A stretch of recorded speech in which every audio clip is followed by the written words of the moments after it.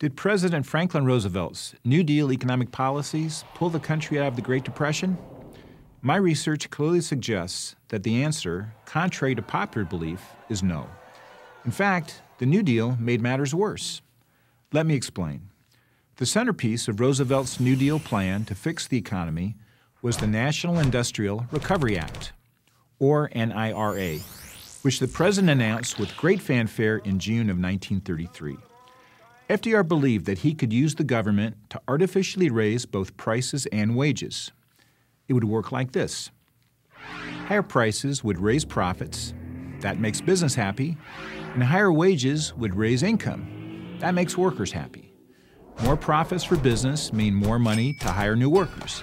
Higher wages for workers means more money to buy consumer goods. A virtuous cycle is set in motion, and the economy improves rapidly.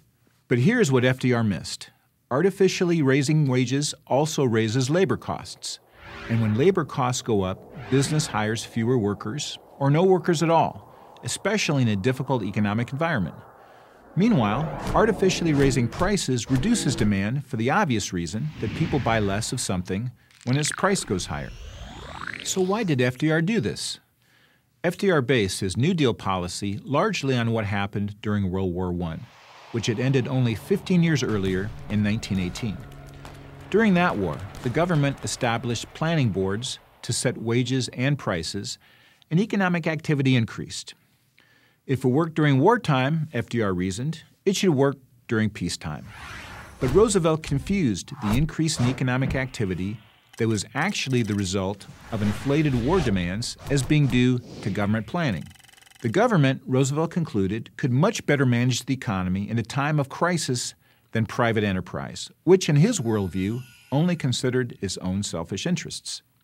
Therefore, government guidance, not free enterprise, was the citizen's steadfast ally. Contrary to what you might think, big business, including autos and steel, were happy to go along with FDR's plan, at least at first. If the government was going to ensure their profits, who were they to complain? So instead of prohibiting monopolies, something the government is actually supposed to do, the NIRA created monopolies on the condition that these favored industries immediately raised wages significantly and bargained collectively with labor. Not surprisingly, the Supreme Court declared the NIRA unconstitutional in May 1935, stating that FDR violated constitutional separation of powers. He had meddled in an area, private business, where he had no constitutional right. But the decision had little practical effect because the government simply ignored it. Meanwhile, the wage side of the equation rose faster than expected because of the passage of another New Deal law, the 1935 Wagner Act. The Wagner Act provided unions with new collective bargaining rights, and as the labor unions grew in size and power, so did workers' wages. The result was that between 1933 and 1939, these government policies, the NIRA and the Wagner Act, increased prices and wages by about 20%. These artificial price and wage increases impeded what should have been a strong recovery from the Depression. They prevented the natural forces of competition from pushing prices down and pushing worker productivity up. Instead, artificially high wages led industry to hire fewer workers, and high prices reduced demand for products.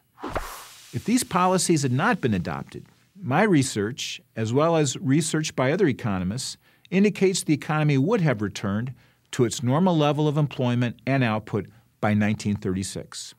In other words, the policies that were supposed to restore prosperity actually prolonged the Depression. After several years of slow recovery, even FDR acknowledged that his policies had failed. And in 1938, the Department of Justice began pursuing antitrust, that is, anti-monopoly lawsuits.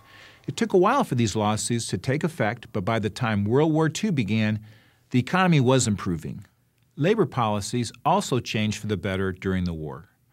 FDR met with unions and asked them not to strike, and unions agreed, provided that they could continue to bargain collectively. When in 1942, FDR's National War Labor Board refused to approve a large wage increase between Bethlehem Steel and its workers, unions complained to FDR, but FDR took no action. he had finally come to repudiate both his price increase and wage increase policies.